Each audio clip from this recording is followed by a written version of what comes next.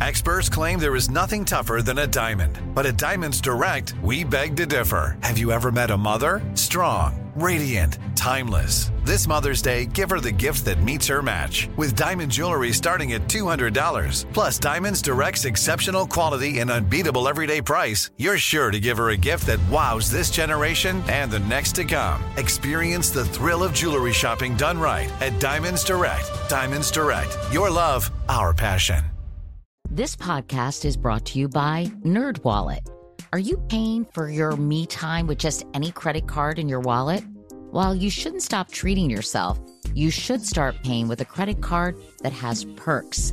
NerdWallet lets you compare top travel credit cards side by side to maximize your spending. Some even offering 10 times points on your spending.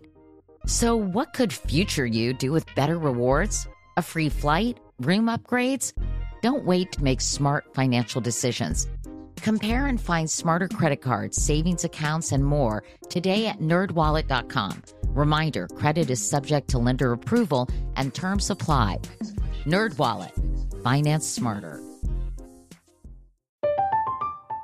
I'm Katya Adler, host of The Global Story. Over the last 25 years, I've covered conflicts in the Middle East, political and economic crises in Europe, drug cartels in Mexico.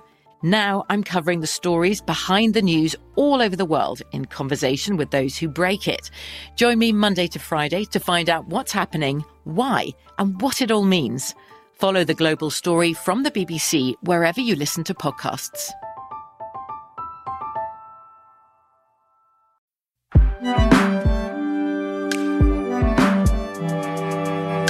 Hi, Brian. Hi, Katie. Today, our podcast is bi-coastal. Brian is in California. I am in New York. You probably are very well aware that the 2016 presidential election is less than a week away.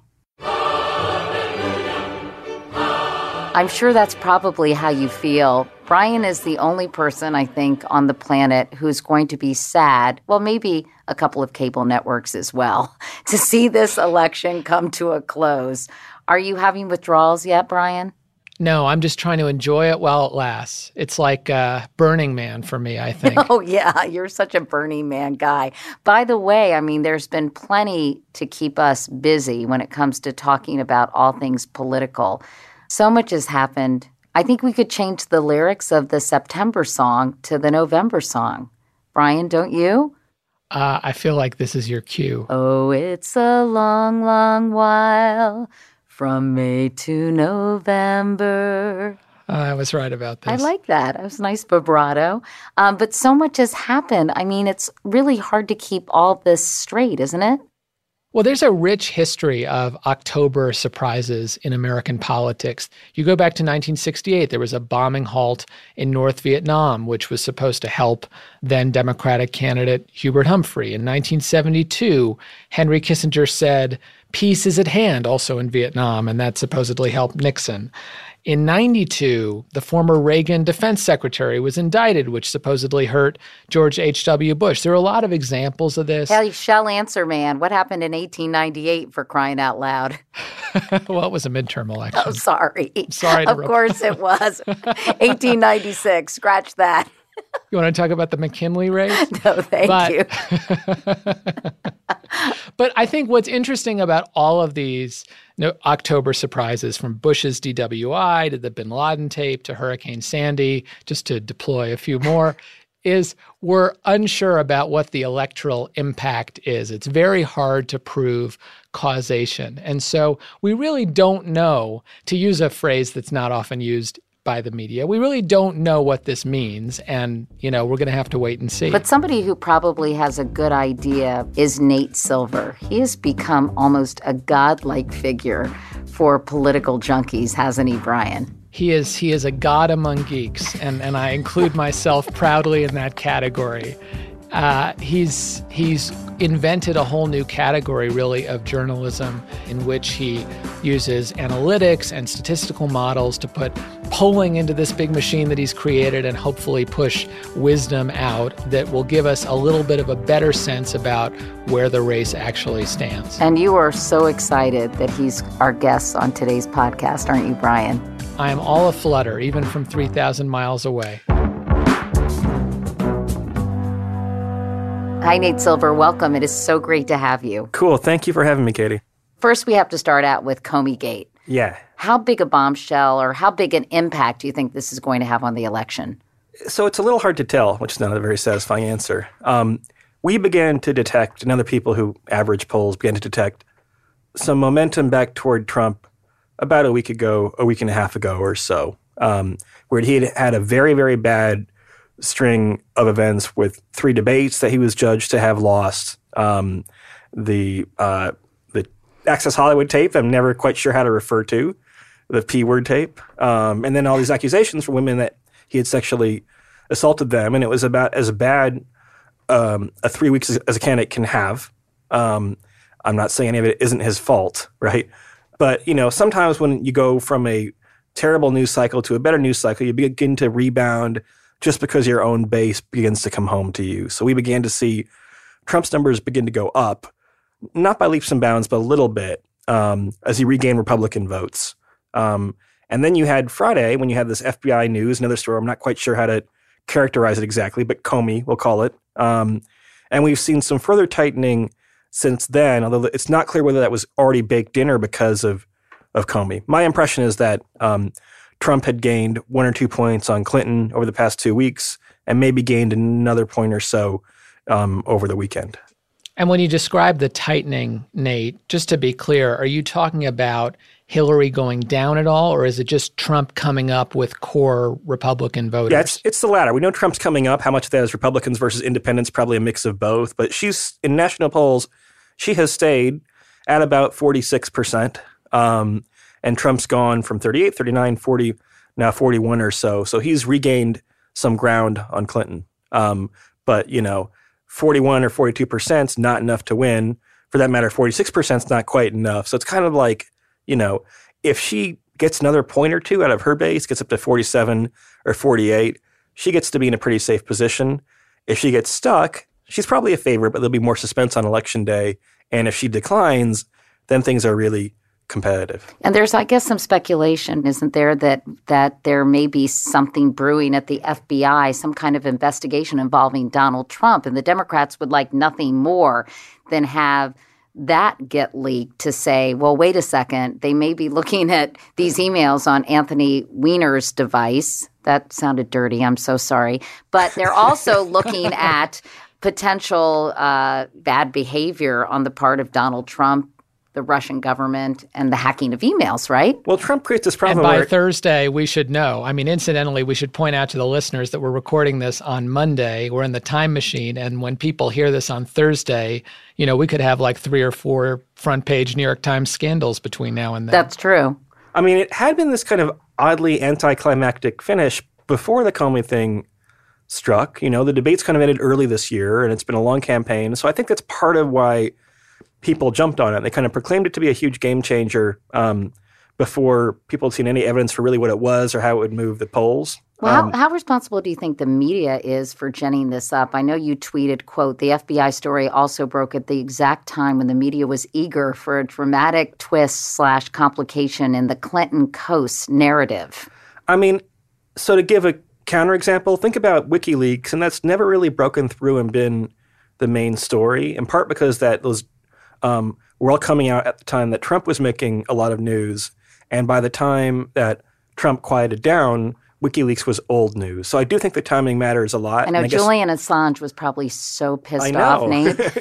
And if he had released those in the primaries where you'd have more intra-party warfare, then that might have been more devastating for Clinton. But, I do have the sense that, look, the media has incentives to play up how competitive the race is. Trump had a very difficult 3 weeks. They were working the refs a lot. And I do think that, and by the way, it's also, though, that you had this very exciting, devastating, impactful bulletin, right? And then it didn't really live up to the billing. And so people are hesitant to adjust for that sometimes. But it is interesting that Clinton decided, I'm not going to go after the media. I'm going to go after Comey himself. If it were a Republican, they would say, oh my God, you guys made something out of nothing and you got this headline wrong and this and that. But Democrats don't attack the media in the way that Republicans often very effectively do to rile up their base. But Brian and Nate, I mean, don't you think it's so strange that there will not be any kind of resolution to this whole quote-unquote crisis before the election. I mean, it's what? There are hundreds of thousands of emails, or thousands anyway, I guess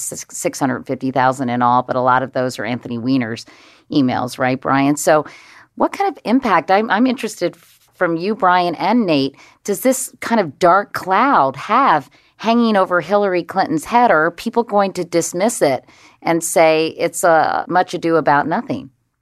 Well, we'll see. I mean, there's been some reporting that the FBI would try to make some characterization, like, oh, there's something new here, or there's not, right? What's too late for that, though? Maybe Thursday or Friday they can, if they say that Monday morning or Tuesday morning, right, while people are voting. How's that affect things potentially? And by the way, a lot of people in the country have voted. About a quarter of the vote roughly is in swing states with early voting. There are states like Nevada where substantial numbers, maybe more than half the vote, will be done before Election Day. And so, the election's already underway now. I've heard that is good news for Hillary Clinton in terms of the way early voting is shaping up in states like Florida.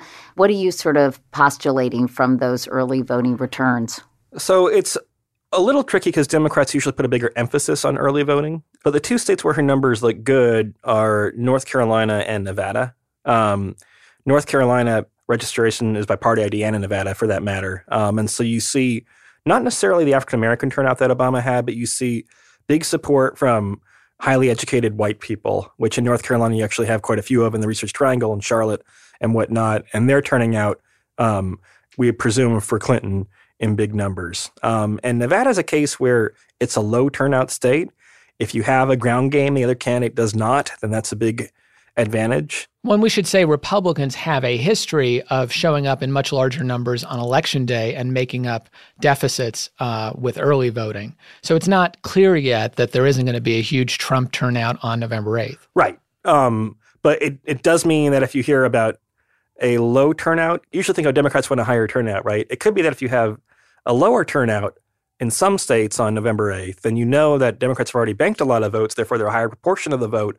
And so, which candidate wants to hear reports of higher turnout's a little bit unclear this time around. Can I ask a stupid question? When it comes to early voting, they don't get counted until after Election Day, do they? So what many states do is they'll report statistics by party ID. So we know, for example, that something like 40,000 more Democrats than Republicans have voted as of Sunday in Clark County, Nevada. That number might be wrong, but somewhere in that ballpark, right? By the way, people in Nevada get very pissed when you call it Nevada. Well, he said, well, Nate said Nevada at first, and then I was like, you go, Nate, and because there's Missouri and Missouri. Donald Trump says Nevada. But so it's the only possible thing I could teach you today that you don't already know, but half my family's from there, and they hate Nevada. I don't know why. Let's call the whole thing off, Brian. You know what I found out the other day is that you say Nevada, and I say Nevada. The word for a person from Utah is a Utahn, not a Utahin.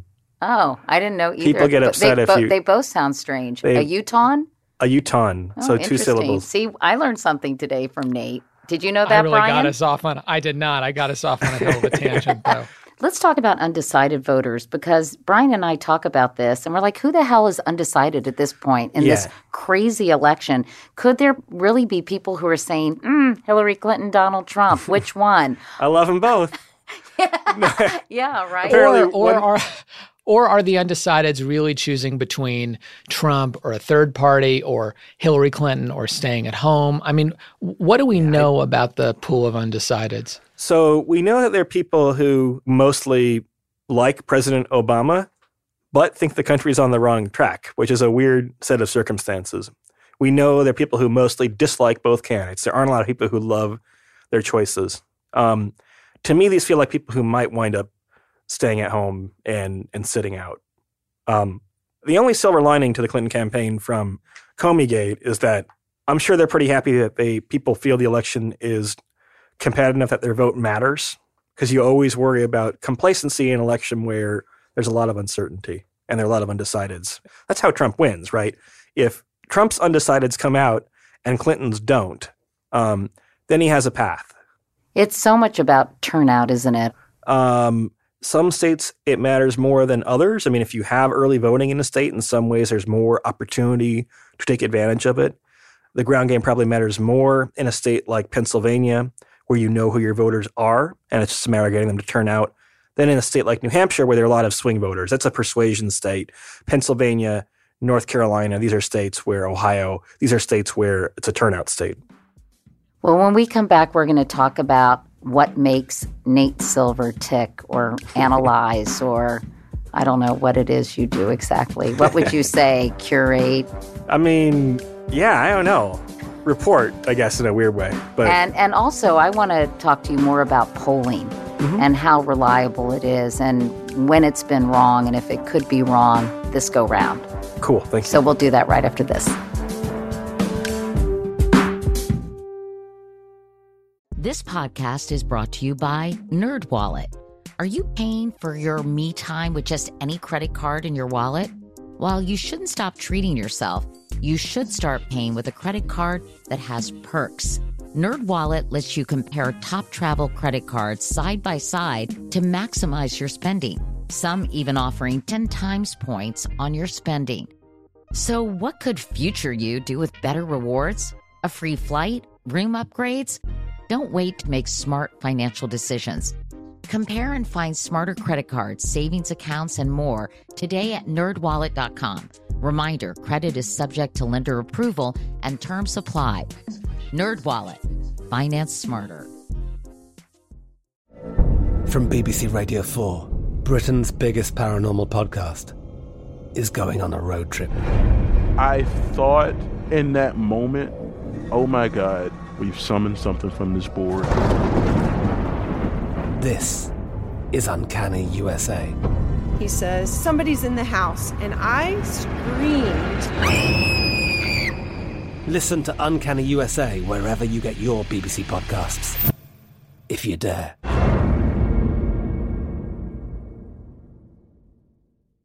Xfinity has free premium networks for everyone this month, no matter what kind of entertainment you love. Addicted to true crime? Catch killer cases and more spine-tingling shows on A&E Crime Central. Crave adventure? Explore Asian action movies on Hayya. Searching for something extreme? Check out skating, snowboarding, and more on Fuel TV Plus, the global home of action sports. And find crowd-pleasing bops on iHeartRadio's Hit Nation playlist. There's new free shows and movies to love every week. Say free this week in your Xfinity voice remote.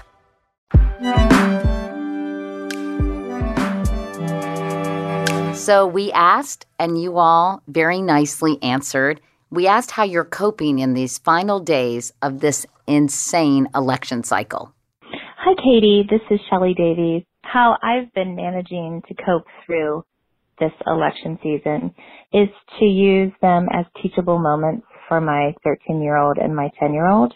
There's plenty of good examples and bad examples to choose from. And with my 13-year-old in particular, we now have a new statement. If behavior is going badly, we say, don't be a Donald Trump. And it usually stops him in his tracks. Thanks for your show. Bye. Wow. Oh, gosh. That's a sad commentary, isn't it, Brian? It is. It is. And we hope that some Trump supporters will call in and let us know how they're teaching their children as well. Meanwhile, we have another caller. Hello. My name is Madeline Duncan, and you asked about coping mechanisms for surviving the election. What I do is write political limericks. Here's a sample. It's called Going to Town About the Election. This election is nearing its end. None too soon. I've gone plumb round the bend. I can't handle more jive. My mind's taken a dive. It needs Hillary's village to mend. Thanks very much. I've been enjoying your podcast. Take care. Bye-bye. Quite a poet. I like limericks. That's very funny. And that's actually a nice way to let off steam. Brian, what have you been doing? Have you been doing anything to kind of disconnect from all of this stuff? I listen to podcasts about the election to disconnect from the election generally. Nate Silver, it's always great to talk to you. Do you feel like a rock star? Because all my friends say, Nate Silver says, well, I read Nate Silver. I mean, they drop your name like it's going out of style. Is that funny to you? It's weird. I mean, it happens once every 4 years, then a very small spike around the midterm. Before we talk more about this crazy campaign, by the way, Do you feel like that's all you can talk about? And do you wonder what you're going to start talking about on November 9th? I mean, I found some frequent flyer award tickets to Italy in January. Are you going to go away? Yeah. Well, I mean, not right away because there's a lot of risk of there being aftermath. I mean, just think of all the scenarios between recounts. And by the way, the Senate's really close now, too. And so you could have a recount in a Senate race that matters between, I hope not, but civil unrest, between an electoral college popular vote split, which is a likelier outcome than people might think.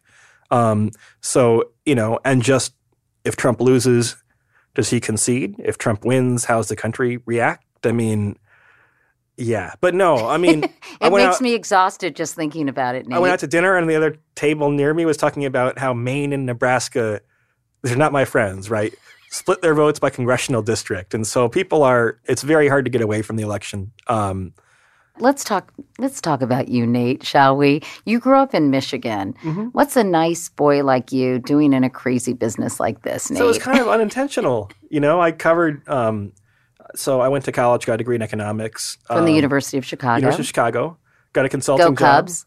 Go Cubs. I was got a consulting job, got bored, started working on the side to develop a model to forecast how baseball players would do and wrote about baseball for several years. And then figured if people are spending all this time doing analytics on baseball, this was the time when shortly after Moneyball came out, why not take the same approach toward politics? And this was in early or late 2007. So you had a spectacular Democratic primary, a very interesting for that matter Republican primary, and then a historic general election. So it was kind of being in the right place at the right time. It's so interesting to me because you grew up with your two passions, math and sports, right? Yeah. So how did that morph into politics? I mean, just because my frustration, because you'd seen progress in the way sports was covered, became more analytical, a little smarter. I'm not sure that's true of political coverage. I mean, I very much value good reporting, but the average pundit is not particularly data-driven, doesn't know that much about polling, makes a lot of assertions without evidence. In 2008, for example, people were like, well, Hillary is going to win for sure, and Obama, too far behind. Of course, that was before Iowa, and Iowa is often more predictive of the results than national polls early in a primary race. So it was more out of frustration where it's like, I have to build this myself, I guess. Nate, where do you go from here? Are you going to continue to be with 538? I know you're working with ESPN and ABC now. You kind of threw the New York Times over you dumped the New York Times, which is who does that, Nate? We're only 2 blocks in a building. They might be listening in on this, but no. Look, 538 is a whole wonderful, unbiased website, and we have 30 or 35 journalists working for us, and we cover economics, sports, politics that aren't just elections. And so we have a robust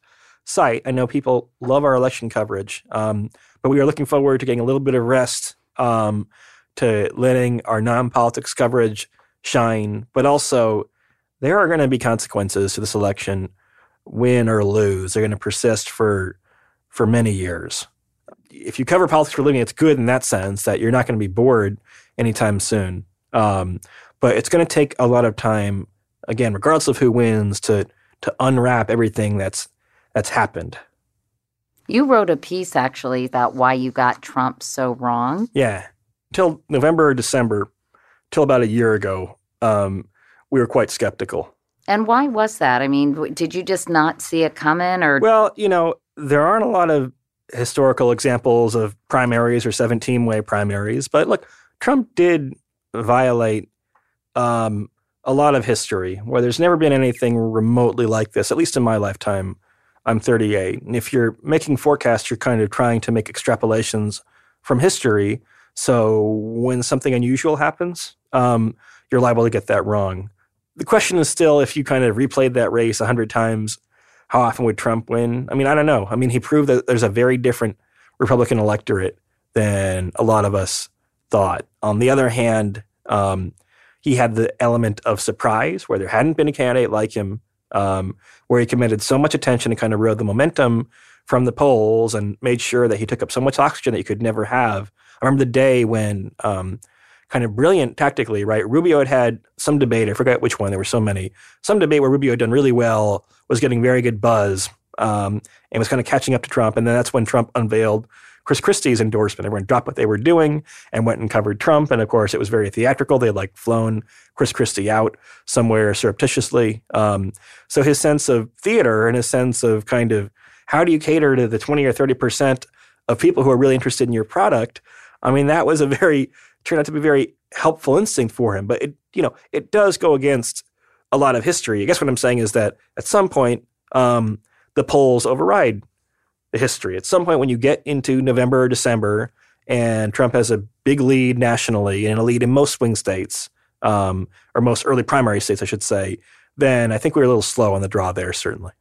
Well, and it's interesting. You assigned very specific odds or percentages to Trump's chances. You put his chances at 2% in August, 7% in December of 2015. I think people would be really interested in kind of peeling back the curtain and learning a little bit more about how the 538 machine works and why the process for assigning odds to Trump was so different from what you're doing right now. Well, I think people lose the context. And I kind of think in percentages, right? Kind of if someone's like, what's the chance you want to get Italian food tonight or whatever, right? I'd say 100%. But when people put often, probably, maybe, I don't know. When we put numbers on things, people assume that means it's a model, and usually it is, right? When we say that Clinton has a 74% chance of winning, that comes from an algorithm, a program where you just kind of feed data in. Obviously, there's a lot of thought in how the program's put together. It's not like it has a mind of its own. But that is the output from a computer program. The Trump forecasts were not, and I think in the future, to be honest, we're going to avoid putting numbers on things unless it actually is the output of a model or a forecast. And when you talk about feeding in the data, you're talking about aggregating a whole bunch of polls? Mm-hmm. Basically, every poll is incorporated in the model in some way, right? And it's all automated. I mean, someone has to manually enter in the polls, but whenever a poll is entered into our database, it triggers a run of the forecast that occurs on a server. And so we're not intervening in the program once it's built. There can be bugs, then we fix the bugs, to be honest. But that's why I like, they say, Nate's giving Clinton a 80% chance now in Pennsylvania. It's like, not really. I mean, it's like a computer program that my colleagues and I designed has given her that chance based on polls that are kind of automatically fed into the model. And then I guess that's a perfect segue, though, Brian, to the question about how accurate are these polls? There's been so much speculation about polling today and about are they really legitimate reflections of the electorate? I know the response rate for pollsters has gone down. Now there's online polling. There's telephone polling. There's a lot of talk about a secret Trump vote that's not being reflected honestly in the polls because people are embarrassed to say they're supporting Donald Trump. So where do you stand on all of this? And does it worry you that the data you're using to come up with these percentages just isn't right? So the percentages account for the possibility the polls could be systematically wrong. So again, we're recording this on Monday. As of Monday, Clinton is ahead in the polls in more than enough states, right? She's ahead in the polls in Pennsylvania and North Carolina, Nevada, New Hampshire, more than enough states, right? However, there's a chance the polls could be wrong. And we say there's a 25% chance that Trump could win. Some of that is the possibility of another October surprise or November surprise it would be at this point. But it's also that the polls could turn out to be relatively far off. I mean, to have a 4 or 5 point polling miss is on the high side, but not unheard of. In the Brexit vote, you had about a 4 point miss. In 2000, people forget this one, Bush was favored by 3 or 4 points in the popular vote and lost the popular vote. But, we actually have the model that gives the best chance to Trump. There are other people who have models that process the data in a different way that literally give him a 1% chance when we say it's a 25% chance. And we think those models do not account sufficiently for the possibility of a systematic error in the polling. And just to break this down a little bit further, when you build your model, do you assign greater weight or influence to certain polls that you think are better than others? Because I know a lot of campaign professionals look at some public polls and say, those are well done, and others that they think are just crap. Yeah, Brian. so, we do weight polls based on a formula that looks at how accurate they've been historically, plus a couple of methodological benchmarks. So one is, are you a live caller poll that calls cell phones as well as landlines? It's still kind of the gold industry standard practice. And number two is, are you part of disclosure and transparency initiatives where the pollster is revealing substantial amounts of information about how the poll was conducted, who was called, everything else, right? On the other hand, we want to try and use all the data that we can. As response rates to telephone polls decrease, online polls people actually respond to more. The problem is that it's hard to get a random sample online. So frankly, we're happy, I think, that we have the mix we have right now of telephone polls and online polls. They don't always tell the same story. The online polls have the race a little closer. They also show a steadier race, though. They tend not to show the swings that telephone polls do. And why is that? And why is it harder to get a random sampling online? I don't understand that. Because I can call you. So it used to be, probably not anymore, right? But it used to be I could call you or your family by randomly dialing a number on the phone, right? And I know that, let's say 772-436, and then dial the last four, we know that those prefixes or suffixes work, right? Right. That's how I used to make crank calls in junior high. Yeah, right? Yeah. It's the same principle. Yeah. But now that's become much harder. People, number one, don't answer their phone. Number two, people don't necessarily have landlines to begin with. If they have cell phones, the phone number, I still have a Chicago area cell phone number. I've lived in New York for 7 years now. Right. Oh, that's interesting. And pollsters find ways around that, but so it's becoming hard to get someone randomly. But still, it's easier, at least in theory, than, how can I randomly ping someone online? Do I have their email? Maybe if I'm the NSA or something, I do, right? Right. Some services will try and interrupt you. Instead of showing you an ad, they'll show you a poll. But if you're perturbed by that interruption, you might just click on whatever candidate's name you see first to get through. And it's interesting. I get those sometimes, Brian. Do you? When you're reading an article or you're online, I get these polls, but I always think they're crazy spam. And if I open it, someone will infect my whole Gmail account or Yahoo account. I actually do the opposite. Account. I don't respond to online polls, but I do sometimes respond to telephone pollsters. But I don't know. They scare me. The online polls scare me because you never know if they're legitimate or not and what they're going to do to your... And there are legitimate, and the key differentiator is a poll trying to get a random and representative sample of the electorate? You can try and do that and still screw it up. But are you trying to do it versus a poll which is purely voluntary, right? The Drudge Report, quote-unquote, poll, or the local news station that has a, quote-unquote, poll that people can just click from anywhere as many times as they want, those don't tell you anything. Got it. So the polls that Trump cites that showed him winning all three debates, we should say, were not scientific polls. And I think a lot of people misunderstood that. Well, I think he's deliberately obscuring the boundary. Now that the race is tightened a little bit, all of a sudden he cites these polls that he likes, right? He's very opportunistic. Although, to be honest, lots of people are opportunistic about, all of a sudden, I work partly with ABC News. I'm a little biased here, but the ABC News Washington Post poll is a very good poll. Good track record.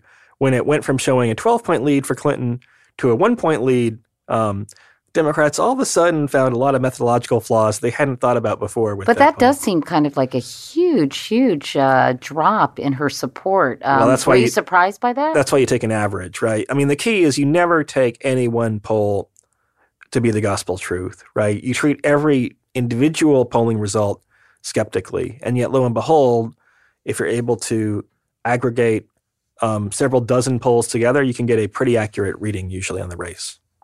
And what about, as Katie mentioned, this theory that has a lot of sway among Trump supporters, that there are missing millions of white voters whom Trump is going to energize and bring out to the polls? Look, on the one hand, we say there is a possibility of an error in either direction.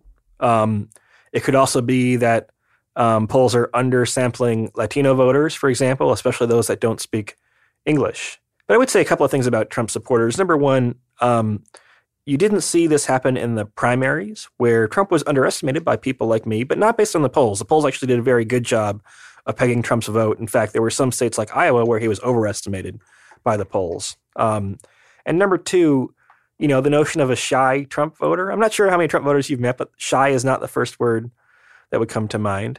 Not so much shy, but I think there are at least people that I have met who I think are not outwardly supporting him, but would tell you privately or tell some people privately that they were supporting him.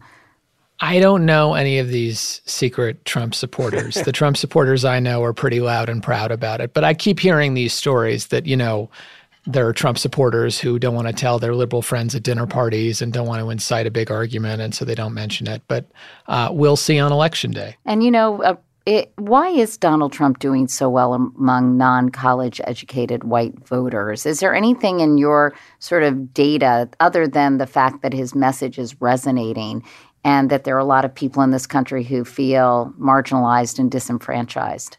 I mean, so to put a little perspective on this, Trump isn't doing that well, except relatively speaking, right? He only has, even with his surge lately, only has about 42% of the vote. That's pretty low. Mitt Romney got 47%. But, a bad number for Mitt Romney. A bad number for Mitt Romney. To be perfectly honest, I think the data suggests that racial anxiety is strongly correlated with some types of Trump supporters. That's part of it. Part of it also is that that he gets a lot of loyal Republicans, not all of them, but some of them, to turn out for him. I think part of it is that there's a certain anti-elitism, and Trump has become a champion kind of culturally of the working class. But I think it has more to do with culture than economics per se. And this is a big debate in the literature, and culture and race and economics and education. These are all blurry boundaries between those categories. But certainly in the primaries, the states where Trump did well are places where you historically had higher rates of anti-Black racism. Well, and in the general election, isn't hyper-partisanship a huge factor? Yeah. In 1984, Ronald Reagan got about a quarter of the Democratic vote. It's hard to imagine anything like that happening today because we all live in our little bubbles and we get information that reinforces what we already believe. And so if you're a Republican, I think you kind of think Hillary's worse. As bad as Trump is on some stuff, you probably think, based on everything you're hearing, Hillary's worse. We all get so used to talking about Trump, but most Hillary voters are voting for Clinton because of Clinton, and most Trump voters are voting for Trump because of Clinton. So Clinton's actually the kind of key figure in the race in some ways. I hate to say it, but in some ways, the kind of very ill-put comment Clinton made about deplorables was kind of getting in the direction of how you might go about dividing his support up. If you have 40%, maybe 15 or 20% of that is from people who don't like people who don't look like them. But there is a lot, too, that is for other reasons and for anti-Clinton, for partisan reasons. There are people who think he is a breath of fresh air. But as you said, all these things are very hard to quantify, I imagine, Nate. I'm sure there's a lot of overlap. There's, probably Venn diagrams all over the place that have people who fall into maybe both categories, right? Absolutely. I think we're learning one of the big mistakes I think people made this year was underestimating the kind of complexity of the Republican electorate, where people said, well, you have the establishment lane and the evangelical lane and the libertarian lane and whatever else, right? And in fact, those voters are all kind of all over the place, right? And they all have a degree of being fed up with Washington and frustrated. So, certainly the mood that Trump invokes, and we are getting a little subjective here, but, the convention speech that he delivered was a dark, even angry speech at times. I'd like to go out on a limb, if you could, Nate. If the election were held tomorrow instead of a week from tomorrow, what do you think is going to happen? This is why we put things in probabilities, right? Because on the one hand, it's not so close, I don't think. And again, we're taping this a couple days in advance. It's not so close that you can say, we're not sure what the polls say. The polls say Clinton. Now, it's my job to try and figure out how likely the polls are to be accurate or not. And we think because the number of undecided voters, the number of swing states in play, the disagreement in the polls, the risk of an error is higher than usual in either direction, frankly. But look, Clinton's, at even money, you'd be very happy to take Clinton. We can start to debate what odds you would need to take Trump. And you're saying this is somebody who made his money as an online poker player for a couple of years, I read. Yeah, so you're always trying to figure out when's an advantageous situation. I mean, the difference between this and 2012 is in 2012, we spent a lot of time with the same model saying that people are calling this race a toss-up, and no, it's not true. Obama has been favored all year long in polls of key swing states, right? This time around, people are in disbelief that Trump has a shot, but, there are maybe enough people in the country for Trump to win narrowly. And that's what we're talking about, right? We're talking about a narrow Clinton win, a big Clinton win, or just maybe a narrow Trump win, involving probably him overperforming in the Midwest, maybe even losing the popular vote nationwide. But, Clinton's doing really well in California and Texas, for example, relative to Obama. Not two states that are helpful with the electoral vote very much. If you gain a bunch of votes in California, you win by 30 instead of 20, well, that boosts your popular vote margin by about a point nationally, but doesn't help you in the Electoral College at all. And any other states that we should be paying particularly close attention to that you think will be meaningful on election night? I mean, there are some fun ones. So Utah is a state where you have a third-party candidate named Evan McMullin, who's popular with the Mormon community there, which is about 2/3 of the electorate. And so he's giving Trump a race. Arizona is a state where if Clinton's having a pretty good night, that could be a benchmark for whether it becomes a really good night for her and becomes something people will think of as a landslide mandate type outcome. That, along with North Carolina, are the two states Obama lost in 2012, which she is most likely to flip. Conversely, I mean, you can have states go in either direction. So Trump is probably a favorite in Iowa, for example. And so you could have Iowa go red, Arizona go blue, Texas not go blue, but become closer, right? And Utah probably not go blue, but maybe go purple. Whatever color Evan McMullin is, purple on our chart. And so that would be an indication of how the electorate has begun to change. We had a very similar map, 2000, 2004, 8, 12. This year, you begin to see some new threads come into play. It won't all resolve itself this year, but maybe we are talking about the four corner states in the future where Arizona and Utah are more competitive. And maybe we're talking about how Iowa is like Missouri, a formerly swing state that's now a red state, for example. And aren't we really talking about the decline of Democratic support among the white working class? It already happened in West Virginia. It's happening now in Iowa and Ohio. But the rise of Democratic support among the professional college-educated class in places like Arizona and North Carolina. Yeah, and you see migration patterns. I mean, I think Clinton's not going to get to a winning margin in Georgia this year, although it could be close. But with 4 more years of tech sector growth in the Atlanta area and growth of the African-American population there and college students, then Georgia could go the way of North Carolina, for example. And the immigration to cities, right? And the immigration to cities. But again, this doesn't play purely into Democrats' hands, that it does tend to even out. And yeah, you're going to see maybe the axis of competition shift from the Midwest, where the Midwest will go increasingly red, to the South, both the Southwest and the Southeast.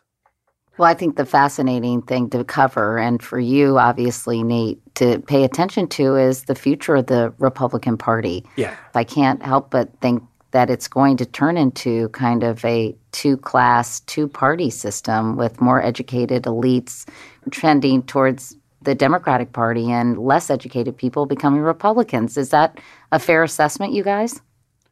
I mean, clearly these things have the opportunity to be self-reinforcing, where the people who were fed up with the Republican Party this year might not come back anytime soon, especially if it seems like more of a Trumpian party. And if there's a Trumpian plurality or majority, then even without Trump, then it can still control many candidates' destiny. I mean, one thing we definitely learned is that there isn't that much of a market for Marco Rubio type of conservatism, where it's kind of well presented, but ultimately pretty conservative and kind of Reagan reinvented, right? Because the market for that used to be among voters in the suburbs, upper middle class usually, and that group has gone more and more Democratic. So that's been draining away the potential number of votes that Republicans might win. So what brand of Republicanism works? Well, we don't know. I mean, Trump, who I think wasn't really a Republican, but kind of reinvented the party in his image, beat out 16 other versions of Republicanism. The one complicating thing, so we don't get too fixated on this neat narrative about Trump hijacking the party, is that you did have very, very few upsets in Republican Senate and gubernatorial primaries. The establishment won plenty of those, and the GOP has a fairly strong set of candidates, which may mitigate their losses in the Senate, for example. So maybe there's some hope that Trump was truly one of a kind and that he'll go away quietly. Because in some ways, if Trump wins, unless he has a great first term, in some ways, if Trump wins, it's more problematic for the GOP. And I know we have to go soon, Nate, but briefly before we do, what's your assessment on House and Senate control at this point? So the Senate is incredible in that we have 6 races that are really as close to toss-ups as you can get. It looks like Democrats might have a slight edge in Pennsylvania, but New Hampshire, Nevada, Missouri, Indiana, North Carolina are very close. And we don't say things are too close to call just to stay out of trouble. I mean, you can really find lots of polls lining up on either side of those races. But the history of this is that the key Senate races tend to break one way or the other depending on the presidential outcome. Well, and it looked like they were breaking toward Democrats, and now 1 week later, I mean, we have Democrats as of Monday as about a 65% chance to take the Senate, but that was declining a little bit as we began to see some Republicans come home, I think. And finally, what about Gary Johnson and Jill Stein? Are they just non-factors? I mean, they do, even though their percentages have declined, Gary Johnson's in particular, since the all-time high at one point, that's still, I mean, do you think it's siphoning votes away from Hillary Clinton or from Donald Trump? And is it enough to make a difference in the outcome? I mean, what you've seen is that when the candidates have surged and have good moments, right? Clinton after the debates or her convention, Trump more recently, they've begun to pull voters away from the third-party candidate. And once those voters go to a major party candidate, they don't go back because they don't want to wind up wasting their vote. And so that vote for Johnson's declined from about 10% to 5%, Stein from about 4% to 1 or 2%. There's not that much lower they would go, but sure, I mean, if you have Johnson with 5% of the vote and the margin in Pennsylvania is 5 points, then those are voters who potentially could make a difference at the end. Is there any statistical analysis that would tell us if your most likely scenario happens, a Clinton win, but a Republican House, maybe a Democratic Senate, maybe a Republican Senate, whether we'll just get more gridlock or that something different will actually occur? I mean, gridlock seems like a very safe bet, in part because I don't think you're going to have a Democratic House. I think Clinton would need to have had a wind at her back in the last week of the campaign instead of running into the wind a little bit. If you have Trump, you're going to have not the traditional, necessarily well-trained bureaucrats and cabinet and everything else. I mean, so, this is why I say, and again, you would much rather win the presidency than lose it, but whoever wins the presidency is going to probably face a difficult first 2 years and a difficult midterm in 2018. Nate Silver. Nate, thank you. Thank you, Katie. Thank you, Brian, too. Thank you. So we want to thank, as always, Gianna Palmer for producing the show and Jared O'Connell for engineering and mixing it. Thanks to Mark Phillips for our fantastic theme music. We'll be back next week with a very special election episode, really a post-election episode.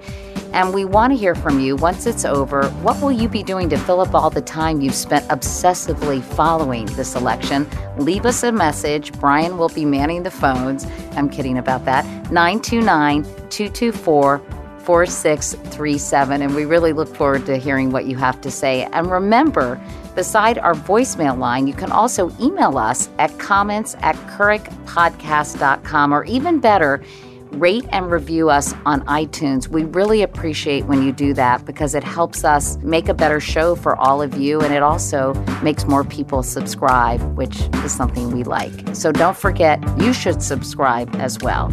Thanks so much for listening, and we'll talk to you next time.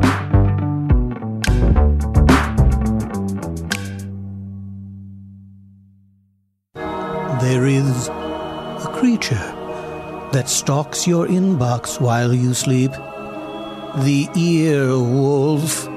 Once every fortnight, this lupine beast sneaks across the internet, carrying only a newsletter featuring exciting podcast highlights, fan art, live tour dates, in-studio photos of stars like Mel Brooks and Susan Sarandon, and sneak peeks of podcasts yet to come. If you want these valuable treasures, all you have to do is invite it in by going to earwolf.com and subscribing to its email newsletter, and then wait for the Earwolf to visit.